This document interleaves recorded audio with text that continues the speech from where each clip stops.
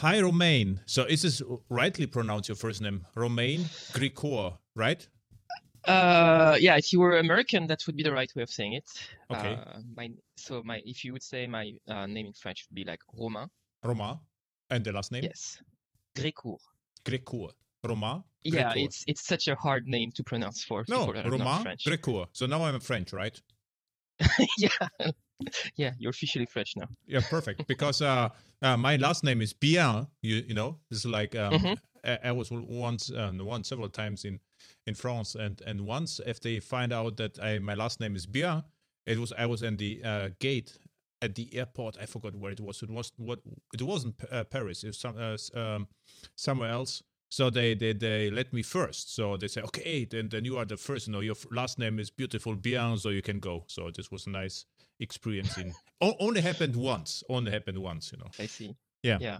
So now to more serious stuff. What is your first computer? What was my first computer?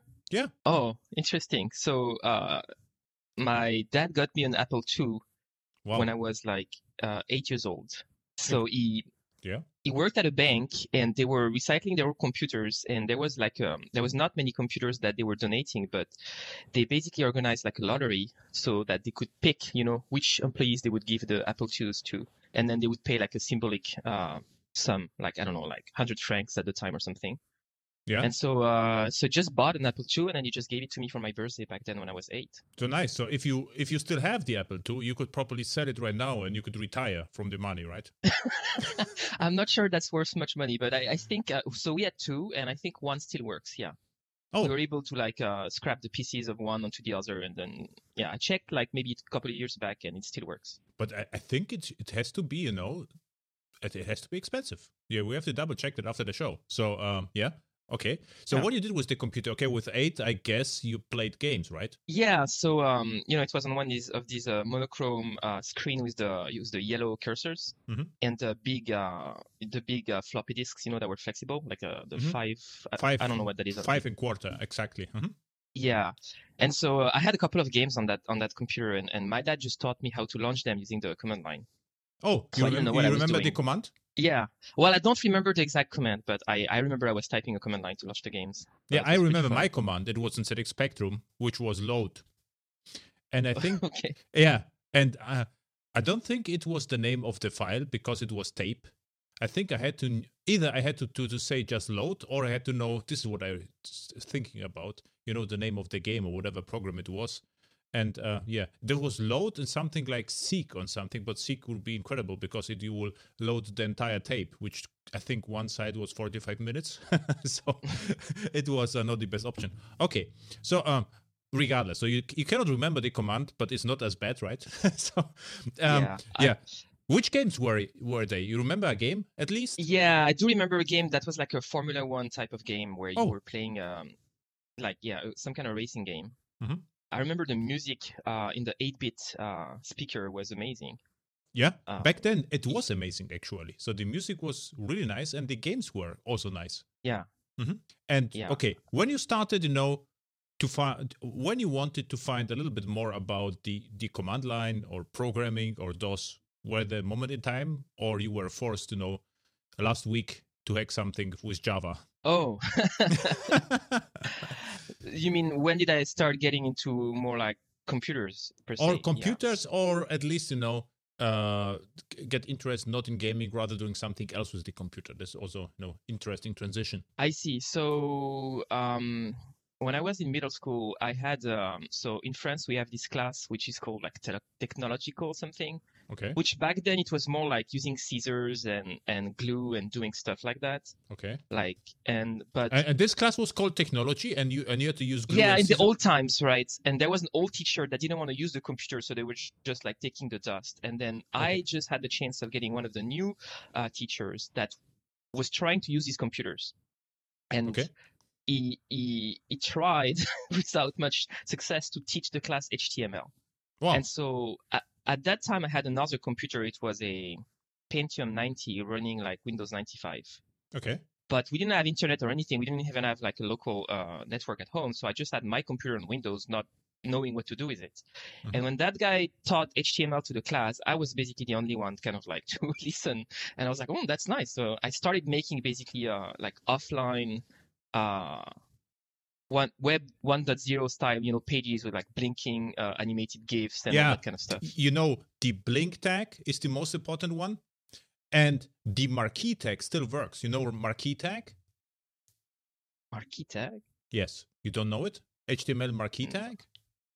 It's one of the most important, HTML elements ever. You don't know it? I ever used that. No. Yeah, come on. Blink is blinking. This was okay. And marquee was like a ticker, So you could make the font move across the screen and it still works. Actually, I think 2 weeks ago, I was just curious whether it works, and it works in Chrome. And if you Google for marquee tag, you will find that the result on Google, they also move around, so which is incredible. It's an Easter egg. Oh, yeah, I just see it. Okay. Yeah, I don't think I ever used that back then. I was really young, so I was just playing, I remember making like some kind of page, and I was putting like the Simpsons on there. And, I thought you like Facebook. It's how Facebook started, No, come on. How young were you back then? I think I was like 11. Oh, okay. 11 or 12, something like this. That's still incredible. Because I mean, back then, if you did something wrong with HTML, there was nothing display on screen, right? So it is not the easiest way to do something with the computer, right? Yeah, that's true. Mm-hmm. I also remember that because I picked up on HTML, basically I started really being close to the teacher, and I started giving me tasks in the work he was doing for the middle school. So I started working on the website for the middle school and doing a bunch of things. So I really picked up on that. I did also some JavaScript at the time. Wow. But with 11? I didn't really know what I was doing because I was just, searching for how to do certain things and just copying the entire things. And then, yeah, I really didn't know what I was doing with JavaScript. So I probably, on mouse over and on mouse out, right? Were the most important. So back then, I don't even think I was knowing these things. I was just basically like spending hours and pounding on the stuff until it worked. Okay. So I had really zero knowledge of programming at the time. But you were one of the chief. Well, you were one of the chief hackers of your school, right? What I understand. Yeah, maybe I was more like the nerd of the school, you would say. I think. Yeah. Back then, like computers, people were not interested into that. Like PlayStation was more of a thing, rather than Windows, right? I think it was around like maybe 98. Okay. So I think back then, people of my age were not interested in computers at all. Yeah. This is what I found later. So, simply like back then, I was one of the view crazy guys who was interested in computers. And then, a few years later, because a huge thing, but at that time, no one was interested that much in computers. I actually don't know why, because for me, it was obvious that it was the greatest things ever. But all the others say, okay, it's boring and there is no future. It's okay, it's crazy, no future. I mean, yeah. So we have a little bit future right now, but back then it was like hopeless for the others, and for me it was great. Yeah. Hey, you did this with Netscape Composer and Netscape. Yes, definitely, because at the time it was the old like modem style, internet connection. So what we had, if you remember, like you were buying CDs from a shop or something, and then you had like a free, 2 hours of connection, with a modem on some kind of provider. Yeah. And back then, all these providers, they were kind of shipping their own version of Netscape, right? Mm-hmm. Where the dial-up was kind of baked in the browser. Mm-hmm. So I remember we were kind of jumping off from these like discounted offers from various providers in France. So we had like the names are probably not going to ring a bell, but we jumped like for a with probably like a couple of providers for a while. Mm-hmm. And I was using Netscape at the time. Yeah, that's correct. Yeah. I also think that on Windows 95, I think I had the first version of Internet Explorer on it at some point. Yes. What I remember, it was around 2000. So I got requests from some companies, to create a company branded browser for them. And back then, this is how Icefaces started, actually. They started with Ice Browser. There was a browser written in Java. And you can buy the browser and provide some logos of the company, some look and feel, and it looked like, the company's browser. And then the browser was not commercially successful, and they just picked the technology of the browser and created Java server faces, because Java server faces should be also capable of parse efficiently HTML. This was the short story of Ice Faces, Ice Browser, and Ice Faces. I see. Yeah. But this was like, I just remember the Ice Browser for unknown reasons. Back to you. So you did you had some, success in the school by without Marquitech, just with BlinkTech, right? So which was already I was more remarkable. into making animated GIFs. I remember there was some kind of exercise where we had to explain how the automation of a coffee machine was working. Mm-hmm. And I remember doing an animated GIF for that. So I was really more into animation rather than HTML itself. Yeah, Giphy was sold for millions or billions right now, right? This is a Giphy company, you know Giphy?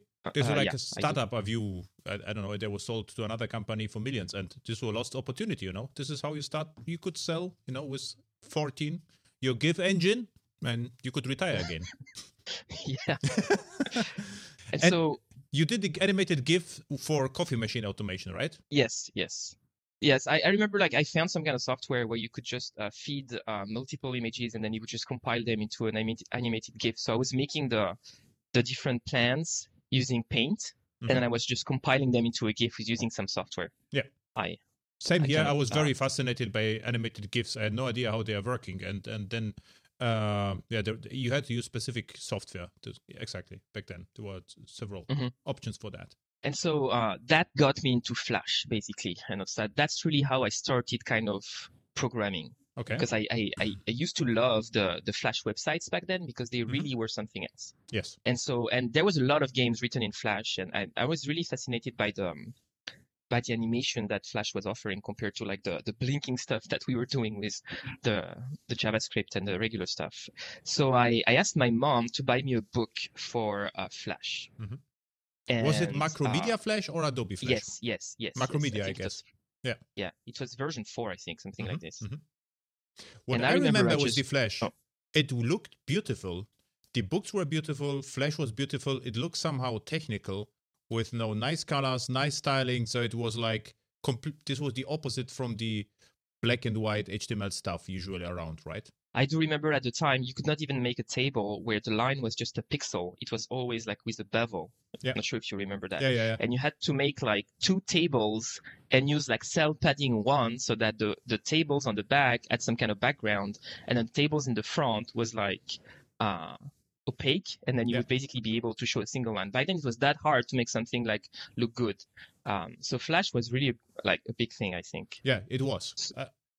I was fascinated by Flash, and I got Flash. I got the software, but I completely was not able to understand what's going on inside Flash. So for me, it was the keyframes and all the lines. I said, okay, what they wanted from me, this was for me, it was a completely different world to JavaScript or Java or C or whatever. Yeah. Well, for me, it's at that time I was probably 13 or 14, and it's you take a kid that's used to playing Lego, and instead you give him Flash and a book, and it's just gonna, it's just gonna pick it up after a while. So for me, that's what happened. What you created with Flash back then? So I was playing hockey, and I was trying hard to make a website for my hockey club. So nice. I did a couple of animation with a puck moving, and the mascot of our club. It was a little bit lame, so it was not very usable. So and back then, the website was not that important. It was just a side note, oh, somebody has a website. But the website, is static and it's never updated because at least there was no backend, right? Mm-hmm. Back then, there was this kind of, there was a lot of offering for static content websites. Mm-hmm.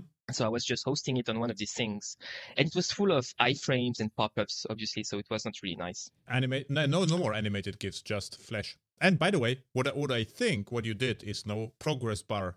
Here is loading and skip intro, right? This was the thing back then. Yeah. Well, except that my animation wasn't as long, so I didn't really need to do that.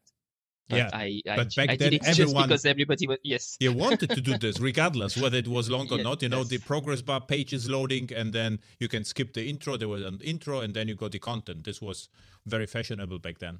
Yes. And so, what else you did with Flash? That's interesting. So so at the end of middle school in France, you have some kind of exam, and you also should have some kind of internship. It's not. I don't think it's mandatory, but everybody does it. So I did an internship through my teacher because he was friends with like a local computer shop. Was the same teacher he gave you? Okay. Mm-hmm. So he got me in touch with his friends at the computer shop, and I got an internship there. And I basically kind of redid their website in Flash. Mm-hmm. I think the website looked good as I remember it, but it was not fully functional for them. So I don't really think they put it online for too long. I think it was probably online for a year. But nevertheless, during 4 weeks or something, I kind of redid their entire website. Mm-hmm. That was nice, and I got paid because at the end they gave me like computer parts for me to build my computer. So I had like a nice graphic card and a discount on like the hard drive and a few things. So that was really nice. Yeah, this is incredible. So for a young guy, if you get all this stuff, so this is a huge. And back then that was really expensive, so I was really happy. Mm-hmm. Obviously, I didn't have the money to kind of finish the computer, so I had to ask my dad to like help me for the finances. But so I was able to get like a nice computer back then. I think it was like a GeForce Titanium.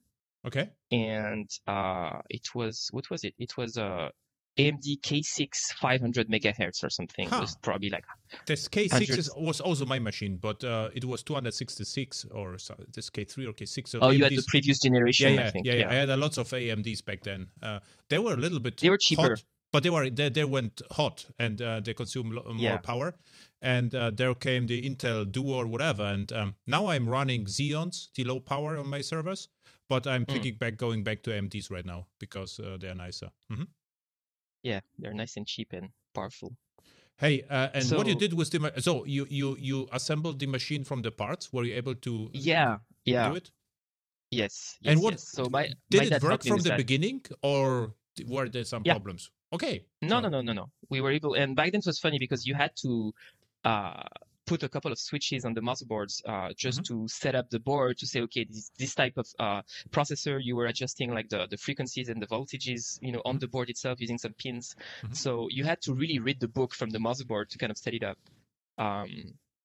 So it wasn't easy. I think we took like almost a day to assemble a computer, if I remember. Okay. Yeah, but it worked. I didn't have much problem with it, except that I think I overclocked it a little bit, and so sometimes the computer would reset. Okay, so you overclocked it on purpose, or it was just because I wanted to tweet faster. Yeah. So right now, I also recently, I would say 1 year ago, also I'm rebuilding my servers every 2 to 3 years. And still, you have to read the manual because different options, and if something goes wrong, you have to know. Then the motherboard beeps, and you have to find out what the beeps actually meaning, what went wrong, and still fun. Not that different to back then, I would say. Well, except that you don't really have to put so many switches on the board when you plug the CPU and all these other pieces, right? This is true, but you have to do, the work before. So what I usually do, I pick, the CPU and I see which motherboards are supported. If you have the motherboard, which, RAM is supported, and then usually it works, right? Yeah, I agree. That's the hard part. Yeah. But then if you have the right parts, which sometimes you don't get them, but if you have them, it usually can work smoothly. Mm-hmm. Recently, actually, I revamped an old server, and what's happened was the cooling glue between the CPU and the cooling fan was old and didn't work properly. And what happened is the computer became incredibly slow, and I had no idea why. And this was actually the reason. That was amazing that it works that well. So and then I just replaced, this is called like I don't know what the proper name is. It looks like grease, and this is the the thermal paste. Yeah, the thermal paste, exactly. The thermal paste, it was old, and now I replaced the thermal paste, and now it works perfectly. So this was interesting because I suspected something else, and this was actually the issue. So, yeah. It could have been way worse than just the computer getting slower. Yeah, this is what I know. Sometimes you could even break the PCs, So. But I don't think so, because there are thermal protection, right? Usually in the CPU, they will just, scale down, become automatically slower, right? If they are too hot. I think all CPUs right now. Yeah, you might be right, yeah. Okay, nice. So this was your excursion, to hardware. So how to build proper hardware with 13 and then 20 years later, right? Okay, what you did with the machine? You have a beefy GPU card. I think you can just write HTML faster than with the machine, right? Or what you did with it? Yeah, so back then, since I was a teenager, I was really into video games, obviously, right? Of course, yeah. And at the time, I was into computers, but not that much into computers. Mm-hmm. And so around that time, like Half-Life was released, Mm-hmm. and there was a huge um, kind of wave of goodness with all the local kind of how do you call that? Computer clubs, like, these shops where you go and you can play video games with friends. I forgot how that was called, like network Yes. cafes, basically. Yes. And there was a lot of them popping up in the city, and then you could compete with other people on the game. And since I'm a really big competitor, then I started playing the game a lot because I wanted to be the best, right? So this is really where got me. They were called LAN parties in Germany because you had Exactly. to bring the computer, and they were wired, so they created their own network with own switches, and you could play against each other. This is what you mean, right? Right. Yeah. And back then there was no DSL connection for anybody. So, exactly. So I remember, like, these things were expensive back then. It was like 10 francs for an hour. And so since I didn't want to ask a lot of money to my parents, I wasn't playing much, but I had a computer at home that I could play the game with. So I started playing, with bots in the computer just to kind of train before I would go there with my friends. Okay, and how good you became back then? Now it's called esports, right? It's like sports without moving, right? Mm-hmm. So it's a long story, but I really went deep and far in the game. So we went. I played that game for a long time, and then I found a local team that we were competing with all the way up to the national level. Wow. Up until high school. So I got really good at the game. That's the bottom line. What was it? Chess? No, Counter-Strike. Counter-Strike, okay. That's a nice, peaceful game, right? This is like about about social behavior and soft skills, right? This is what I think about. Yeah, okay. Yeah. But there is a nice story to it, though. It's so I have an older brother that wasn't really that much into computer, but since my dad was worried that there would be like jealousy that I had a computer in my bedroom and the brother didn't have one, then he wanted the two brothers to kind of be on par. So he bought him a computer that he found like on discount. Mm-hmm. And so back then my dad had his own computer, but he was the only one to have like a modem plugged to the computer. So he was like, if you wanted internet, you had to go on his computer, mm-hmm. and there was no kind of switches available in the mm-hmm. in the market. So what we had at home was like a hub, and my dad wired like holes through all the ceilings, and we had like a LAN network, right? Okay. Mm-hmm. With all the computers. Yes. So I could invite my friends over and could play some kind of games offline, but we didn't have internet like shared among the computers. Okay. So since I really wanted to play the game online against real people, what I did is I stole the modem card from my brother's computer, okay. and I plugged it into my own computer. And then I wired a phone cable from my dad's office into my own computer, and I was connecting on the internet without anybody knowing. Wow. And your dad is not listening right now, right? No, it's fine. It's fine. He knows about this. Okay. So what was fun is, like, back then there was a phone provider that's called Free in mm-hmm. France, which is it's one of the top ones. And what they had special was that you didn't have to pay a plan to get like a fixed number of hours. What you had was you were paying the national rate for mm-hmm. a regular phone call, mm-hmm. and you could get on the internet as long as you like. Mm-hmm. So that was great. So basically I was on internet like most of the time. Okay. The problem is nobody could phone home because I was always on the phone, right? And so my dad found that when my grandpa was trying to call us, and he would never be able to reach us. Okay. So someday when he was able to get my dad on the phone, he said, "What's going on at your place? Like, it's always busy." And so that's when my dad kind of ticked off, and he asked the phone company for like the listing of the phone calls, right? Mm-hmm. Mm-hmm. And that's how we figured out that I basically, and then he looked at my computer, it was like, "Oh, naughty boy." So that's how I got caught. But so that's a nice story. How was the conversation between your dad and you after, the findings? Was it a nice one? Yeah. My dad was rather amused and impressed. Okay. Okay, great. And you brought my mom was not so much impressed though, but my dad was impressed. Yeah. Very good. And your brother is stronger than you back then? Yeah, he's 4 years older. Yeah. Oh, this was actually dangerous, tactics, what you did, stealing cards from his computer, right? Yeah. I didn't tell him. Okay. So he was not that interested in computers, what I found out, because usually we'll find out, right? And so what's interesting also about this is that back then when you wanted to compete with other people on Counter-Strike and other games like Quake, and if you were a team and you needed to find like opponents, there was a need for like being on some kind of network and ask for people who wants to play with us, right? And so back then, people were using IRC on a server called QuakeNet. Okay. And so I didn't know anything about IRC, but I just remember that once I was asking somebody in the game, where can I find people to play against? And he told me IRC on QuakeNet. And I just basically searched hard on that on the old Google or whatever. And I found like the MIRC software and I managed to connect on the server.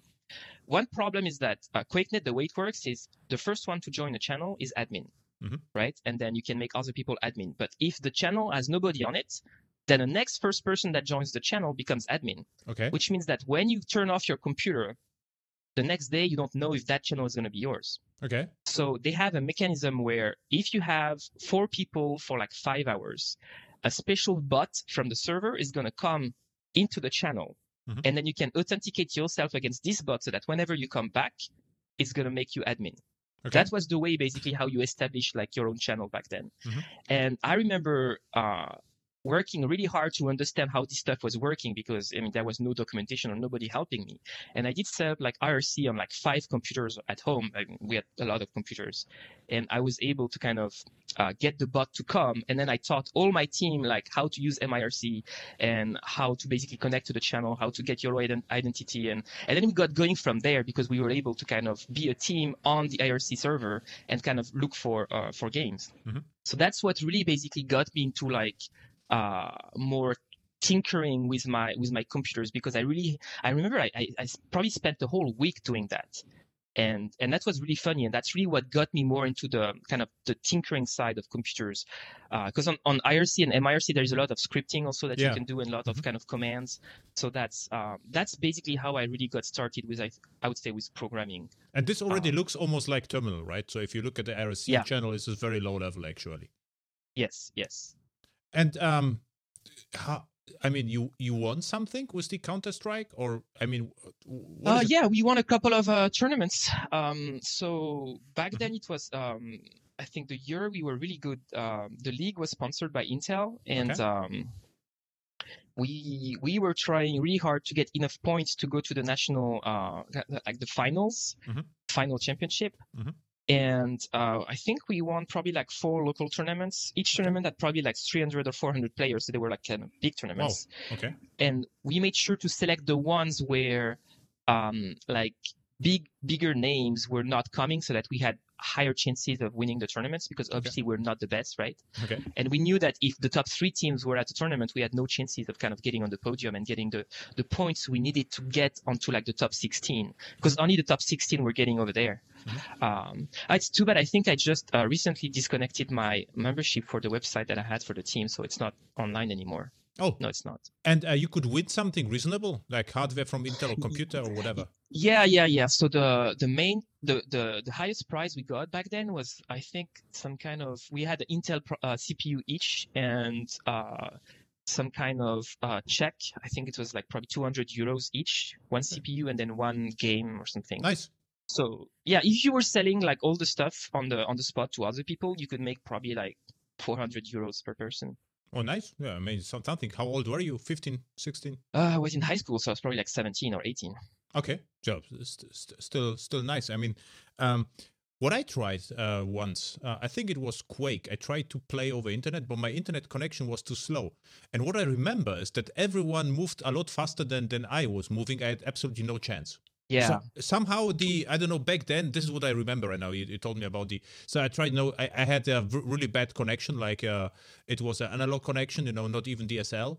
And the others probably had played in LAN or whatever. But what I saw is they moved incredibly fast for me, and I was immediately killed. So I don't know which game it was, but this was what I tried. And for me, it was very expensive to go online back then, because I had different contract. It was, you had to pay by minute or something. It was strange. Yeah, and plus Quake is probably the most technical first-person shooter game you could think of. Yeah, but this is I was just, everyone talk about Half-Life. I never saw Half-Life, and they everyone said, okay, Quake is nice, so I wanted to try it out, and it looked nice. It was really interesting, but yeah. So now, but it's really fast. So yeah, but what you did then? So you started to write scripts for IRC chat, or what's your? Yes. Okay. Yes. So I did a lot of scripting for IRC, like just to set up the channel and make sure, because as we were getting popularity, our channel grew up with a lot of people, and so we had to moderate the crowd. I think at the peak attendance there was probably like 500 or 600 people, and yeah. And why they joined your channel? Were just like fanboys or what? Yeah, because I mean, at some point you get some kind of notoriety, so people that know you or that you played against, they just join just to get the latest news about where you're at, like who you're playing against, like things like this, right? And you use the IRC channel for what? To communicate with the others during the game, or what, why you? Yeah, it was basically the whole kind of community was based off of IRC, so you were doing everything on IRC, like talking to your friends, the gossip, you were also doing it on IRC, or searching for matches, you were doing it on IRC. Like that's it. Like there was no forum or nothing. Everybody was just on IRC just because that's where you had to be, it's like the underground of gaming back then was all happening in IRC. So you had to be there. Okay. So it's like the same thing as Twitter. When you follow somebody on Twitter, you follow that person to kind of see what they're saying. Okay. So back then you would go on a channel just to see what they're saying or what they're doing. Okay. And I get that. And for management stuff, you wrote scripts which run on your machine, and you could, I don't know, kick out users or whatever, right? So you automated everything. Right, exactly. I also I was writing bouncers back then. So bouncers were something you used to kind of connect a special bot while you were offline. Mm-hmm. This way, you could the bouncer was harvesting, like it was recording the logs and the private messages, and then when you were connecting back, it would give that back all to you. So then it's as if you were always connected. It sounds almost like Matrix. You know what you're explaining right now is almost like a Matrix movie, these days. So for me, yeah, kind of feels like. And which language were the scripts? So it was like shell script, or what was it? No, it was a special MIRC thing. Okay. That was not. But there were already if-else for statements or loops or something like this. Already? Yes, something like that. Yes. Okay, nice. So what's also interesting is my first use of Linux was we had an old computer in the guest room at home that I think it was an older computer of mine, and I didn't know what to do with it. And someday I remember like my dad bought some kind of computer magazine, and Mandriva, there was a CD-ROM for Mandriva on it. Mm-hmm. And I thought, oh hell, why not just? And I knew that the Half-Life and Counter-Strike servers were running best on Linux. Mm-hmm. So I thought, hey, maybe I could turn like this old computer into like a dedicated Counter-Strike server sitting upstairs at home, right? Mm-hmm. So I spent probably like a week trying to follow the tutorial for Mandriva, and so I installed it. And then I was trying to install Counter-Strike and the Half-Life dedicated server on it. And so I did not know what I was doing, because I back then I was more of a Windows user, mm-hmm. and the command line and the Linux stuff, I had no idea how it worked. Mm-hmm. But I remember struggling with, there was a tar-gz command on the tutorial I was following, and for some reason the syntax was not the same in the Linux that I had. Mm-hmm. And it took me 2 days to figure out the options that I had to put right. Well, nevertheless, I managed to install the dedicated server at home, and there were a couple of people connecting to it. But what was fun is like our connection obviously didn't have a bandwidth big enough to host like a gaming server back then. Mm-hmm. So I remember my brother was playing on the server when there were people. And as soon as there was more like than 5 or 10 people, the CPU would go crazy, and then everybody had like 800 milliseconds of ping because the computer could not keep up with the players. Yeah, probably I was on your server back then with my, Yeah. connected accidentally with your server. Okay. And why you had so many computers? Your dad was programmer? No, I just a computer enthusiast, I guess. Ah, nice. That is actually nice. So you got to know all the hardware, not for free, but at least, you felt the excitement, right? So it's okay, this is... Yeah. Yeah. Yeah, definitely. To my friends that were coming home, it was like we had our own LAN center, kind of. So it's, I really enjoyed that when I was a teenager. Okay. The ability to bring my friend over and, hey, we can play these games for free, right? So let's stay here. Cool. Because otherwise you had to go to a LAN shop and then pay like 10 francs an hour. And then, we didn't have pocket money back then, so it was better to play at my place. So when you started with programming then, but it was still not programming exactly. So you installed, the Counter-Strike server, but in one... So I was still kind of doing HTML pages. So in fact, the fact that I had like a Counter-Strike team, we were thriving to get a website to kind of get like a a front page out there just to show, what we are doing and maybe like the awards we're getting and stuff. So I was always more or less like tinkering with HTML and JavaScript. I remember back then, so the Counter-Strike menu was really famous because it had some kind of animation. And I remade exactly the same menu with Flash. And I remember the font, the police for the Counter-Strike menu was freely available. So I was basically replicating the exact same menu in Flash, and I made like a first version of that, our website using that. I lost all this stuff. That's unfortunate. It's probably sitting in some attic in my parents' house in some old hard drive. I would love to find this kind of stuff someday, but I don't have that to show. That's too bad. Yeah, this is always fun to see old stuff, what actually happened, Yeah, and so that's all I was doing. I was doing a little bit of JavaScript, but yet I was not really understanding what I was doing. And in high school, I did like a scientific diploma. Without scissors and glue, right? This time. Yes. So math, physics, and there was like different kind of scientific diplomas, and one of them was more oriented toward like engineering. So we had what they called electrical engineering, and then the other one I forgot what mechanic engineering. Okay. And basically what I learned back then was like Boolean algebra and a couple of automations based on PLCs. I'm not sure if you know what that is. Graph stats. It's basically like some kind of visual language that you use to program automates. Yeah, like automate machines, like factory stuff. Yeah, this is what I think I had to do something with it, with the PLC. But because so the language we're using was called graph sets. It was like a graphical language. Okay, graph sets, no, but PLC rings the bell because I was also interested in automation and robots in one point of time. So, one question is about your relation to computers. So all the years, you like the machines, or were computers just a way to play the games? So you know what I mean. So you were fascinated by the machine. Yeah. So during my teenage years, I was not really. So I didn't have that much money to get a good computer, because computers were evolving really fast, right? And for a teenager, it's not the same as somebody that works, because when you work, you can just spend your own money. When you're a teenager, you have to rely on your parents to pay this stuff. Yeah. So I remember I made a deal with my dad that if I would get my my high school degree, he would buy me a computer. And because my grades were not so good back then, because I was playing too much the game, if you know what I mean. So, so the deal was, okay, if you get your degree, then I will get you a computer. And so what I got was a Barebone. It's basically, it was a smaller box. Okay. And it basically came with a backpack. So the idea was that I could travel to these tournaments, because I didn't have a driving license. I could travel to these tournaments using the computer that could fit in a backpack. Okay. And I had a special monitor that was like a 17 inches that was really lighter weight, that I could carry, with my hands. So I was able to kind of travel for the land competitions by train using that. And we kind of all had like smaller computers, because even if you were traveling with a car, let's say someone had a driving license, like having 5 computers, because you play this game with 5 people, right? Having 5 computers in a car, you can't do that.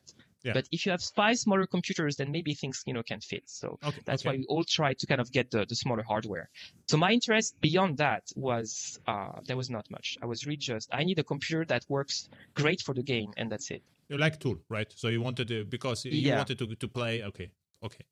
So and I was basically looking at a computer that would give me like 100 FPS, frames per second, without any loss of FPS. So if you're playing the game and suddenly like a lot of things is happening, and then your computer drops to like 20 FPS, and you die because of that, then maybe it's going to be like the one round where you lose the tournament, because your computer sucked at the time where you needed it not to suck, right? Okay. So I really needed a computer that was performant, so that I could play the game without having like second thoughts about it.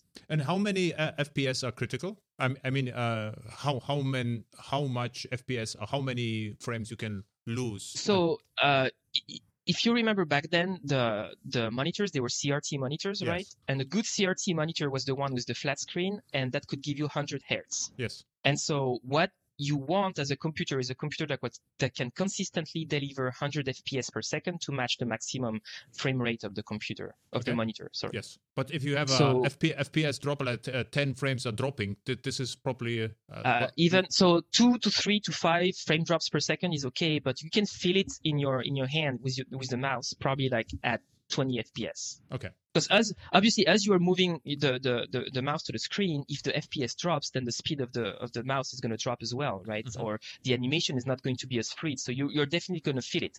It might not impact you, but you're going to feel it.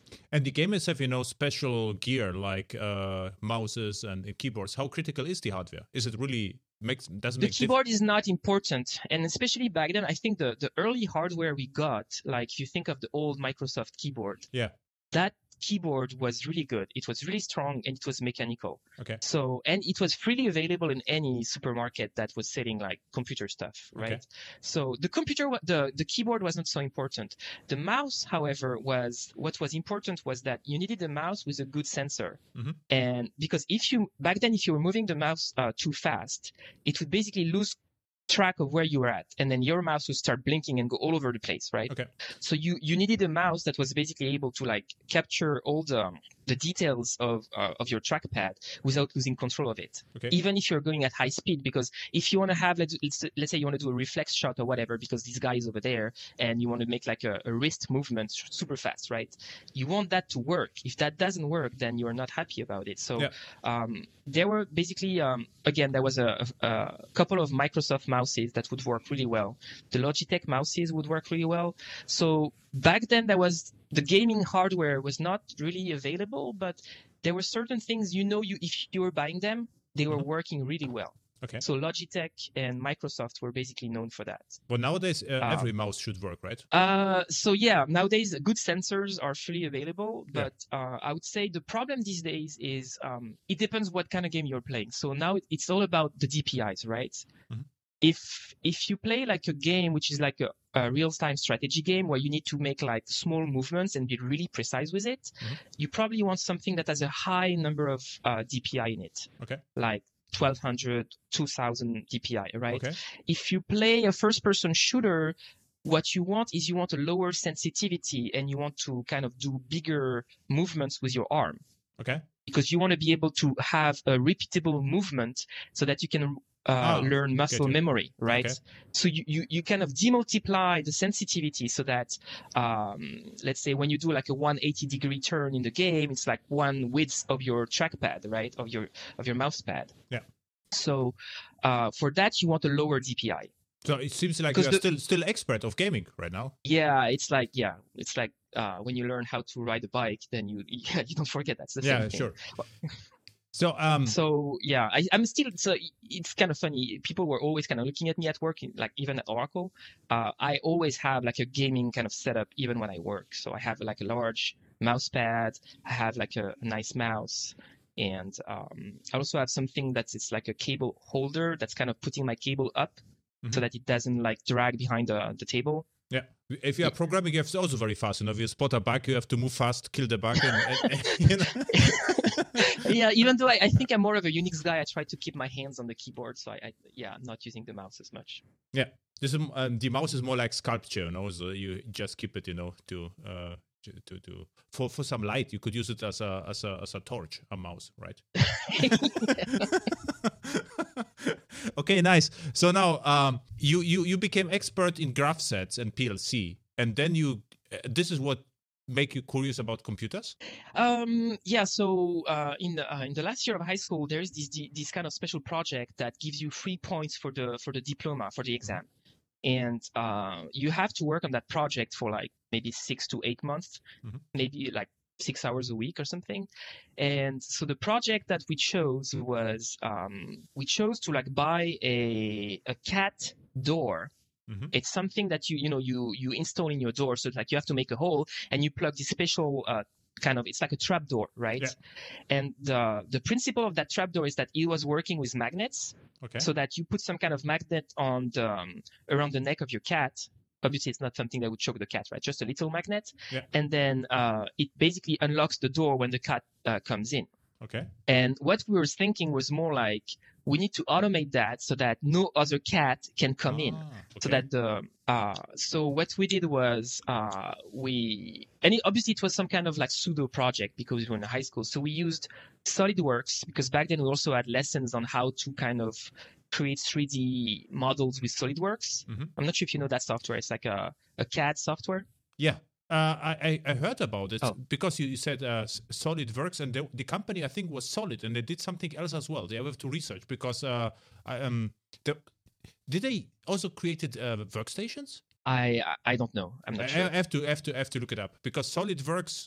I heard about was Cinema 4D and all the stuff. This is more familiar for me, but SolidWorks, I heard it, but never used that. Right. So we were able to kind of make work on how we were gonna cut the trapdoor that we bought to modify it, right? And we're kind of projecting all the changes we're gonna make on that. So I kind of made all the SolidWorks models and work all the cuts we're gonna make, and then we used and that idea was funky because obviously we didn't have any we needed some kind of motor to kind of move the door. Yeah.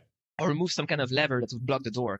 And one teacher had this idea, which was like, oh, you should just like get a broken hard drive and get the thing in it, that moves the whatever the head, yeah, the heads, exactly. So that was a horrible idea, but nevertheless, that's what we did. And obviously, the last piece on this project was that we needed some kind of. How many cats died? We never tested it with a real cat. So we had to have some kind of electronics and programming to kind of control the whole thing. And so there was a little bit of kind of C programming going with it, where we had to kind of create a small board where we were connecting basically the motor and a little bit of program, like we had 2 buttons and the motor, basically something like this. And so I remember doing programming in C to kind of use masking, so bit masking, to kind of operate on the ports for the board and basically like trigger the motor.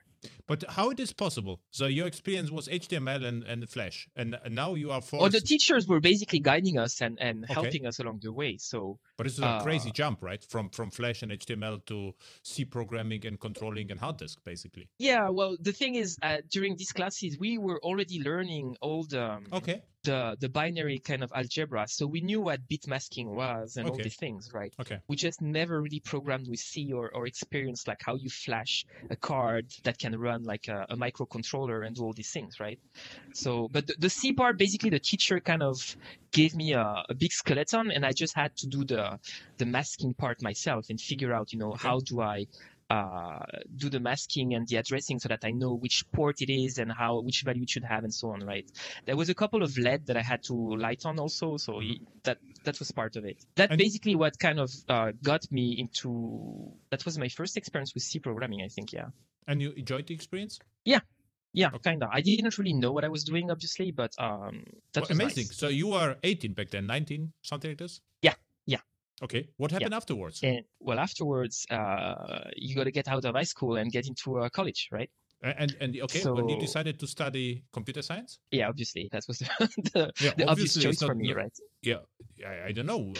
So the project, you were forced to use C to program the hard disk. This was actually what made the decision, to go to the college, or you knew it before? Oh, no, because since I was already into like tinkering with computers at home and HTML and Flash and all these things, I was enjoying using computers, right? Okay. So for me, when I thought about what I want to do, it's like this was really obvious. Okay. My grades were not as good though, so I knew that I had to pick carefully which place I wanted to go to so that I could get accepted. Okay. I applied to the wrong colleges the first year, and I didn't get what I wanted. So I ended up in a place which was doing both electrical engineering and a little bit of computer science. Oh, this is hard. Mm-hmm. Yeah, and I really didn't like the electronic classes and all this stuff. This wasn't for me. So, but they had a lot of teaching for Boolean algebra, and obviously it's college. So now when you're learning this stuff, like they go really, really hard. And I remember I was really good at this. I ended up dropping out from that college after like 6 months. And I made a deal with my parents where it's like, okay, you can basically have a free year, but you got to make sure that next year you are, into a proper college, and then you stay over there. So that's what we did. And obviously, and it's like back then I was really good also at Counter-Strike, so I had to basically kind of figure out what I wanted to do. And I used that year to kind of do a lot of tournaments with our team, which is probably also one of the reasons I dropped out. But let's not say that. Okay, this was like a strategic decision. And yeah, you won something reasonable with Counter-Strike, or? Yeah, we won probably like 6 or 7 tournaments that year. We didn't end up going to the national tournaments because there was a rule, and then somehow we got like remove points. That was kind of shady. But we were supposed to go, but at the end we didn't go because we broke the rules somehow. Okay. Like that was not very clear. Okay. We were really disappointed about that because that's what we were going probably to do. You used a mouse with too much DPI or something like this. No, it's because one of our players played with another team, and then he basically transferred to our team, and there was a rule that you have to respect like some kind of quiet period between the transfers, which he did, but he did not officialize the transfer on time. So if you looked at the dates, between the transfer, there was not enough time. But if you looked at the dates between the last time he played for the previous team and the next team, like there was a lot of, the rule was respected. And I think we were fine, except that at the end, a lot of people kind of cheated the rules, and they had to do a cleanup. And we ended up being part of that cleanup. So that was unfortunate for us. Oh, okay. So then you started at a proper college with more software and less technical engineering, I guess. And and the nice part about that is the first college was in my hometown, and the second college that I went to the second year was in a different town. Okay. So I had to move out of the parents' house, which was also very nice. Okay. Yeah. So I spent 2 years in a different city, and in a computer science only degree. And you enjoyed the experience then Oh yeah, very much, yeah. And you still played a lot, or you just focus on programming? Oh, you're talking about the game. Oh, sorry. So let's say I was playing. No, I think it's probably around that time that I stopped really playing. I still play like for fun, but I'm not looking at playing competitively anymore. Sure. But back then, what you did at the university, which programming language you learned back then, and which project you had? No, noticeable projects. They made a start with it was C++, but what they did is, since the syntax of C++ is rather hardcore, they made some kind of library that would provide some abstraction suitable for learning. So that you didn't have like all these fancy English keywords. I would say, looking back on this today, I don't think it was right, because programming is all written in English. So trying to fit a French-style programming language based off of C++ doesn't make much sense to me, because that's what they were doing. All these kids don't speak English very well, so let's teach them the principle of programming using this kind of C++ library that provides like a DSL in French, right? Yeah. And so that's how we learned like the for loops and all these concepts, right? But I don't think it was right. Was it university? Yeah, that was university, yes. But it's strange, because at high school you did C, hardcore C. At the university you got modified C++, to use. Right, French. They have to accommodate everybody's background. They don't know that people have experience in that, so they have to basically start from scratch. Okay. And I also remember the classes were really boring in the beginning, because they started basically teaching us. The first class we got was grammar. Okay. They were explaining us what a grammar is, using like forgot the syntax you have for grammar, but the Bacchus-Nauer form and stuff exactly. Like that. This is okay, but this is normal in computer science. You have to do it. The grammar. That was so boring. I remember nobody was following that. Information theory and Chomsky and stuff like that, right? Exactly. So we learned basically C++ using this weird library, and then we switched maybe after a couple of months to like real C++. So they were gradually telling us to stop using the special library in the projects. And I think eventually you had to not use the library to get your grades. Okay. Let's see. So we did a lot of... we had networking classes back there where we're using like Wireshark to kind of on special lab machines.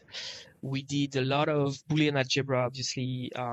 We did a lot of assembler, which I really loved. I was so good at assembler that I was kind of helping the whole class with assembler because I really was able to understand it. Motorola, they were right? using some kind 68,000 assembler, right? Motorola. No, this was a weird emulator. Okay. And so we were just writing assembler in this kind of weird emulator. Yeah, I just remember that I enjoyed it really, really a lot. The exam at the end was to print happy birthday. Basically, you had to write like 150 lines of assembler to print happy birthday. That was funny. Okay. And when you learn Java, so what is between the C++ and Java? So what was, Interesting. So my first experience with Java was also over there, but I didn't like it. Because back there, I really got into like Linux and Unix and how beautiful it is to kind of use all these toolings to write like C and C++. You have the make files and like everything was just natural, right? Mm-hmm. Also, the teacher at our schools, they had Emacs set up rather nicely.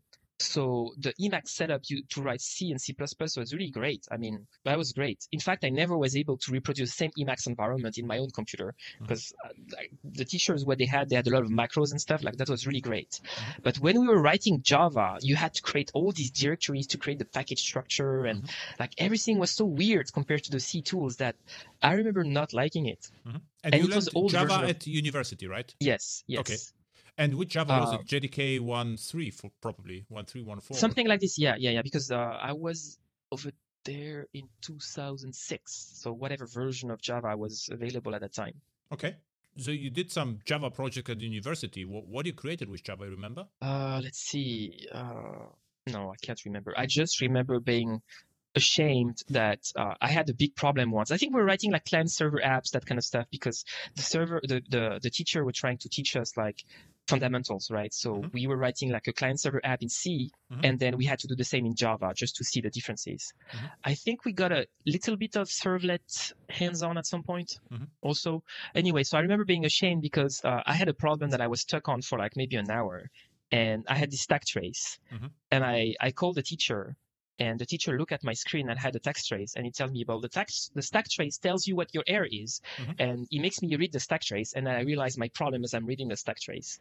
I was so ashamed. Like I was blocked for an hour, and to the point where I go grab a teacher from his office back to my computer to unblock me, and then I just had to read the stack trace. So I was really ashamed by that. Okay. You still remember that? This was like this was like a key experience at the university. Yeah, exactly. Yeah. That's yeah.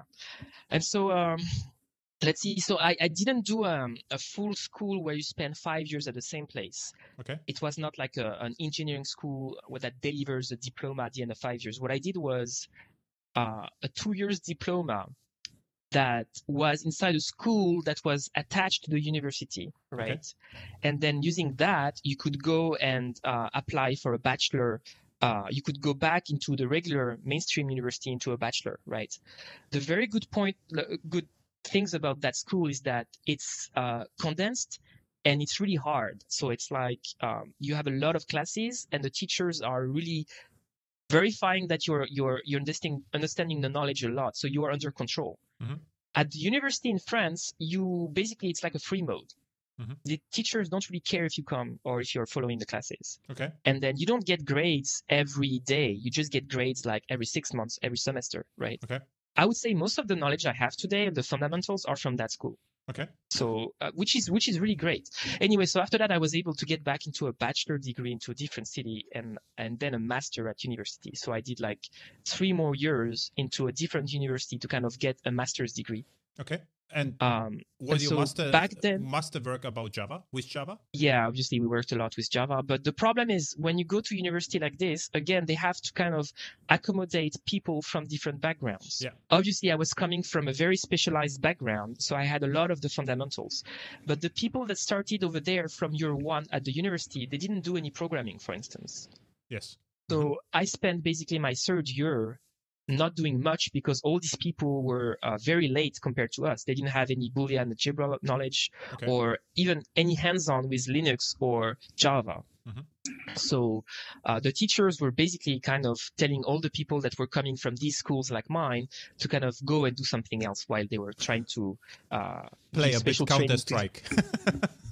Not really. We had special exercises, but they were one thing that I remember really well is this first experience at school with system hands-on.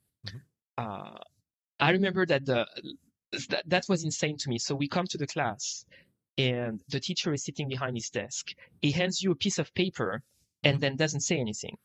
So you go behind the computer and then you look at the paper. And I remember reading all the exercises and they were really concise, like maybe 2 lines. And they're like, using standard C routine, write a program that lists the files in a directory. And I'm like, oh, that's nice. That's interesting. I think I know I can do that.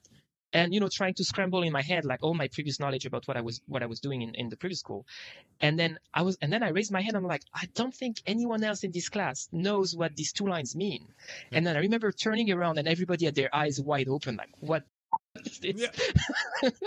And the teacher did not care. Unless you were asking him a question, he would not care. So that's what really kind of bothered me about this style of teaching, which is like, well, you figure it out on your own. Yeah, it's not teaching. So it's like, I don't know. Yeah. Yeah. So it really paper. Yeah. Exactly. That this guy was a researcher and was not much of a teacher. But anyway, I rather enjoy this kind of hardcore system classes. I really like this stuff. What you did reasonable with Java at university or after university? One point of time you became Java developer, right? Yes. So let's see. So we had a project where we had to do web services. Okay. I remember we using SOAP clients, and I used I think it's called Axis 2. Yeah, from Apache. Yes. And so what's really funny is like back then we had the first experience with Maven. I think it was Maven 1. Oh. And I hated it. I mean, that was really, really bad. And so I was still kind of writing Java with Emacs and building my code with makefiles because I was rather thinking like Java sucks and C is better. So I was using the tools I knew. And I remember spending so much time trying to get a jar file that only contained basically a fat jar that only contained the classes that I needed. And the reason for that is that we had to upload the final code of the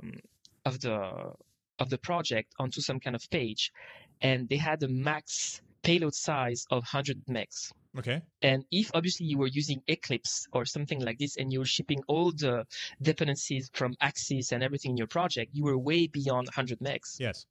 And so I remember spending maybe like 2 days scripting the hell out of my project, trying to remove every classes that was not referenced.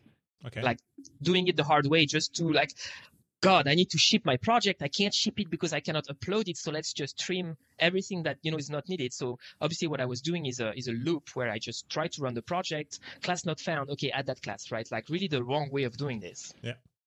And we ended up shipping the project in like 20 megs and I was really proud of it. And we shipped like a make file and everything worked great. And I remember with the teammate I had like to my binoma to do that project. We're really proud of this. Yeah, this is, and then nowadays you will sell it as tree shaking. This is what. Yeah. Yeah, this is the greatest stuff ever. Exactly. And then I remember talking about the project afterwards with some of my classmates. And one guy said, well, I just shipped my entire Eclipse workspace to the teacher. And I was like, how did you do that? Like, you could not upload this, right?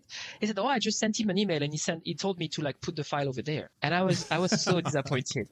And then what we didn't know is like the teacher was using Windows. So he said that he wasn't able to build our project with our marvelous makefile, and he had to basically make an Eclipse project for it. Okay. So we got it all wrong, and I was really pissed that that I spent all this time basically for nothing, and we did not even get extra points for fitting the max payload size of the upload page. Yeah. So you are not very lucky with Java at the university, it seems like, right? Yeah. And so what really got me into Java, it's actually very funny. It's so at school usually in France you have to, whenever you have a diploma, they want you to do an internship with a company to validate your degree, right? So I had done an internship at the end of the first 2 years. I had done an internship at the end of the third year of bachelor, but most of these things were not Java. And for the master's degree, I was looking for something big because what you know is that since you are graduating, that you're probably going to establish a relationship between you and the company and they can offer you a job, right? So it's really important to find a good project. So I ended up being really lucky and I found a project with a company called Surly. And I remember the project was implement JASPIC in the Jonas application server or something.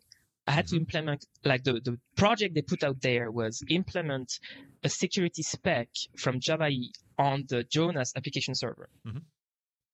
And so I interviewed with Surly and I got in, except that they had multiple students basically coming in, and they shuffled the projects around, and then at the end I didn't get that project. So I was a little bit, because the project I applied for and I chose this company for wasn't the project that I ended up getting. Mm-hmm. So I was slightly, in the first few days, but that was for the better, because I ended up working on Glassfish on a different project that was application versioning. Mm-hmm. So Surly was willing to kind of make a name for themselves and gain kind of like publicity by using these cheap interns, work on great projects, and at the same time kind of like make them grind their teeth on good code, right? And then gain experience from that. So that was like a win-win for everybody. Yeah. And so I ended up working with the people at Surly under like supervision from like Surly engineers on the versioning feature in Glassfish. Mm-hmm. And for me, that was a huge leap, because I was not such a Java developer, and I hated Java because it was always hard to kind of set up the IDE and get your dependencies right and all these things. But because of Surly, I got basically exposed to Maven 2, NetBeans, and Subversion back then. So I had to learn all these technologies in basically like in 2 weeks, and I suddenly saw the good side of Java. It's like, wow, this is really nice, and now I understand how powerful this stuff can be. So I ended up basically being a Maven fanboy and a NetBeans fanboy because of that, because that basically what kind of brought me back to Java. And what you did at Surly was like, how to call it, rolling updates basically with Glassfish, right? Yes. So what we did was a spec for the deployment subsystem, where you would encode versioning into a name that had a special semantics. So then you would separate the version with a colon, and then you could use like on special commands like enable or disable, you could use like wildcards. And then if you combine all these smaller features of the versioning kind of system, you could do rolling upgrades. Mm-hmm. You could basically kind of configure your load balancer and say, disable the current active version and then enable the next version, right? And then we had stuff around that the enabled version would not basically, we would not break, we would not do a hard deployment, so that basically you would do like quieting, where your load balancer was helping you transition between the versions. Like old users were still using the old application, and new users were directed toward the new application, right? So if you combine all these features together, you get something like rolling upgrade. Why Surly did it? You know that? That's a good question. I think because the people at Surly were in touch with a French guy that was working on Glassfish back then, Alexei Moussin-Pushkin. Exactly. He was the evangelist of Glassfish. Mm-hmm. And I think he had good relationship with the people at Surly. Okay. And so through that relationship, they were looking at making contributions to Glassfish with interns. Yeah. And what I remember from Surly and Glassfish, exactly this feature, because it was announced at Java 1.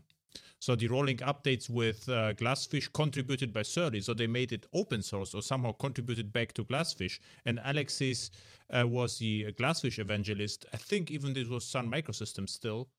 And it was announced at Java 1. It was right at the transition. So yeah. I remember when it was in December 2009, the first email exchanges we had with the Sun engineers. Mm-hmm. And then around February 2010, their email changed from sun.com to oracle.com. Okay. And you stayed at Surly? Right at the transition. So you became a Surly employee? No. So what I did was I basically was kind of willing to. So somebody in Surly planted a bug in me and said, Romain, you're young, you should use this opportunity to kind of travel abroad and work in a foreign company and kind of learn English, so that you can come back to France someday and have a great experience from that. Because he said he did the same when he went to Australia for a couple of years, and he said that was really a good experience for him. So he told me, I think you should go abroad and do something like this. So it planted the bug in me, and after a while I was like, okay, I'm convinced I need to go abroad and work for a couple of years and then maybe come back. Mm-hmm. So I asked the people at Surly to put me in touch with Alexei so that I could basically try to get a job at Oracle. Okay. And it worked out. So I never really worked at Surly. Okay. So you work immediately for Oracle for Glassfish? Well, then I basically interviewed for Glassfish at Oracle. A couple of projects, actually. I did interview for Jersey and other projects. And it was really hard. But anyway, I got at Oracle. And then it took me almost about a year to get started with a job over there. I don't know why it takes so long to start a job at Oracle. Okay. But from the time I started interviewing and the time I actually had my first day, it was almost a year. Okay. And what you did in the year? Played Counter-Strike? Not really, because if you think about it, like my parents had their son graduate for a master's degree. Yeah. He did not get a job he was offered to, and instead tried to pursue like a pseudo opportunity with an American company, right? And then for like 6 or 7 months, people are not answering. Yeah. And so my parents are like, what are you going to do with your life? Like, you need to do something. Yeah. So I was actually doing job interviews on the side as a backup in case, this stuff was going nowhere. Okay. And I was being really stressed because then you have to explain when you're doing interviews why you're not working. Mm-hmm. And it's like you have a gap of a year and people are asking, say, so what did you do for that time?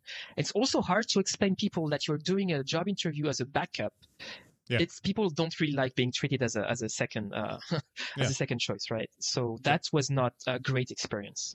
But then Oracle said also yes. That convinced me that I didn't want to work in France. Like all the style of interviews that I had in France, I didn't like it. Okay. This integrator / services company, I really don't like the way they operate. And instead, the laid back version of this kind of American companies was much better for me because they're not really looking at making you like solve logical tests and grade you on like how you solve a specific puzzle that has nothing to do with programming, right? Instead, they ask you like hands-on experience, and maybe they say like, okay, like solve this binary tree or render this or that, and they give you like specific coding exercises rather than pseudo puzzle games, which was weird. But you got accepted at Oracle, right, back then? So yeah. And so my first choice was I asked to go to the US. And the problem, so I was in touch with somebody from the JDK for a potential job in the JDK group. Mm-hmm. The problem is like that manager didn't hire anybody since they were acquired by Oracle. So he didn't know the policies to kind of bring a fresh grad over as a first job. Okay. And after a while, basically, he told me like it's not possible because Oracle doesn't have such policies. Mm-hmm. He said at Sun they were able to do it, but at Oracle, like the policies are that you cannot bring a fresh grad over like that. Mm-hmm. So I was told that I had to go to Prague first. Okay. And that I could get a job in Prague. So I ended up going to Prague and working there. Okay. So I got I got a second set of interviews for the Glassfish group where they had positions available in Prague. Okay. And you worked then for Glassfish subsystem, or for which subsystem you worked? I worked, so that was weird because there was nobody in Prague that really worked on the Glassfish team. They worked on Metro and Jersey and all these sub-projects, but nobody worked on, that was like also the people working on Grizzly were there, but nobody, or Jaxby, but nobody worked on the app server itself. Mm-hmm. So I ended up basically being the only Glassfish team member in Prague, even though we were all Glassfish, right? Because it was the same kind of bigger project. But that worked out great because all these people were great engineers. I learned a lot from them. And I also ended up being kind of like the point of contact for Glassfish to them. Yeah.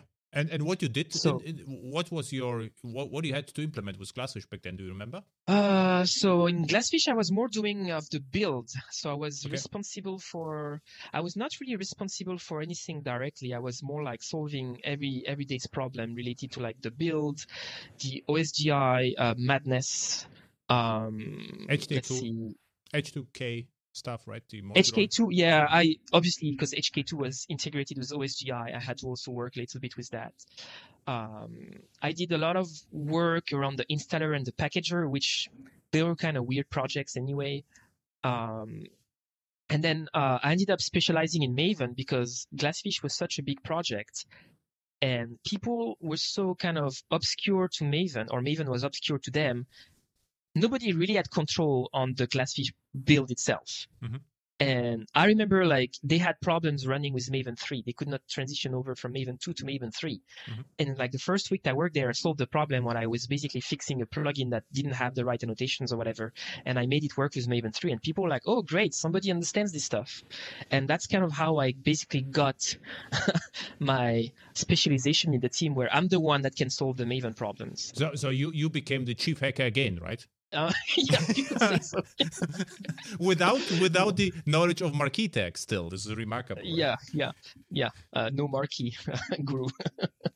So let's see. I did that. I ended up working a lot in terms of enabling the people, the spec leads that were responsible for publishing their Maven artifacts for the API jars. Because back then, in my opinion, it was really a mess the way the Glassfish projects were publishing their API jars. The POMs were messed up and a lot of things were wrong. And Bill Shannon he wanted all of this stuff to kind of be aligned and be like kind of consistent across all APIs, not have like different conventions from one API to the other. And so it all started because the Java E6 API jar, if you remember, there's this obviously you know that there is this one API jar that you can use to compile against all the set of APIs from Java E. It's the API, the jar that goes like JavaX : JavaX - Java E API, something like this, right? And the ones from the version 6 had a problem in it because they stripped the code from the classes in it. This was not a problem, it was a feature. What Bill did, he removed the Yeah, it wasn't Bill, it was the other spec lead. I forgot his name. Okay. The guy that went to Google afterwards. This is what I didn't know. I think it was Bill, because there are lots of conversation with Bill, and Bill said, yeah, it's actually correct. You shouldn't use that, It's like, yeah, but if we write unit tests and we mock out the stuff, it just breaks our compilation process. Basically, if you have this stuff in your runtime class pass error, then it just blows up, and that's wrong, right? Yeah. So nevertheless, I remember that actually the way they did that stripping was really smart. They were using an annotation processor and they were just running it Java C with an annotation processor, and they were stripping all the bytecode. I remember looking at this and I was like, wow, that's really a smart use of that.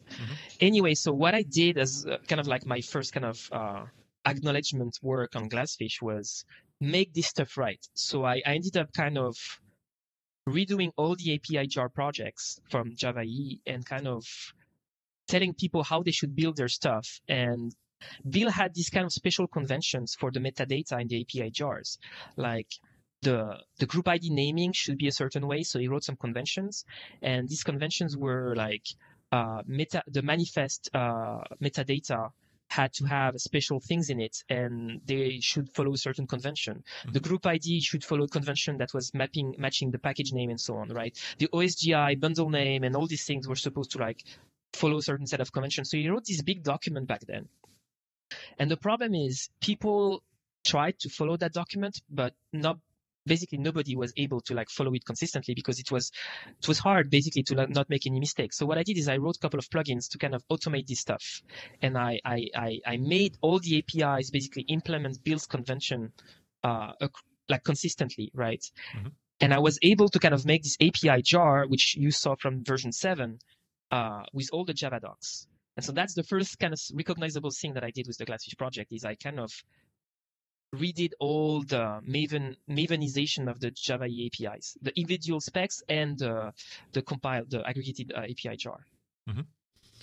And by the way, the work that I did by then, you could still see it now in the new Jakarta API project. We donated that and Bill worked on that, but it's based off of the work that I did back then.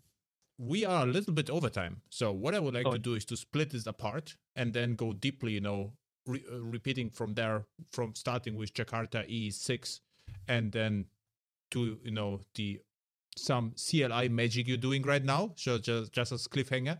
So until then, where people can find you on the internet, or do you have some, some links or handles or whatever, how people can find you? So I have a Twitter handle, even though I don't use it much. Okay.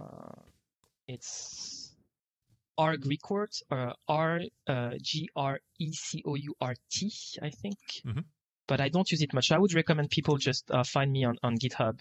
And I don't even know if you can do a private message on GitHub. Can you? I don't think so. Never tried that.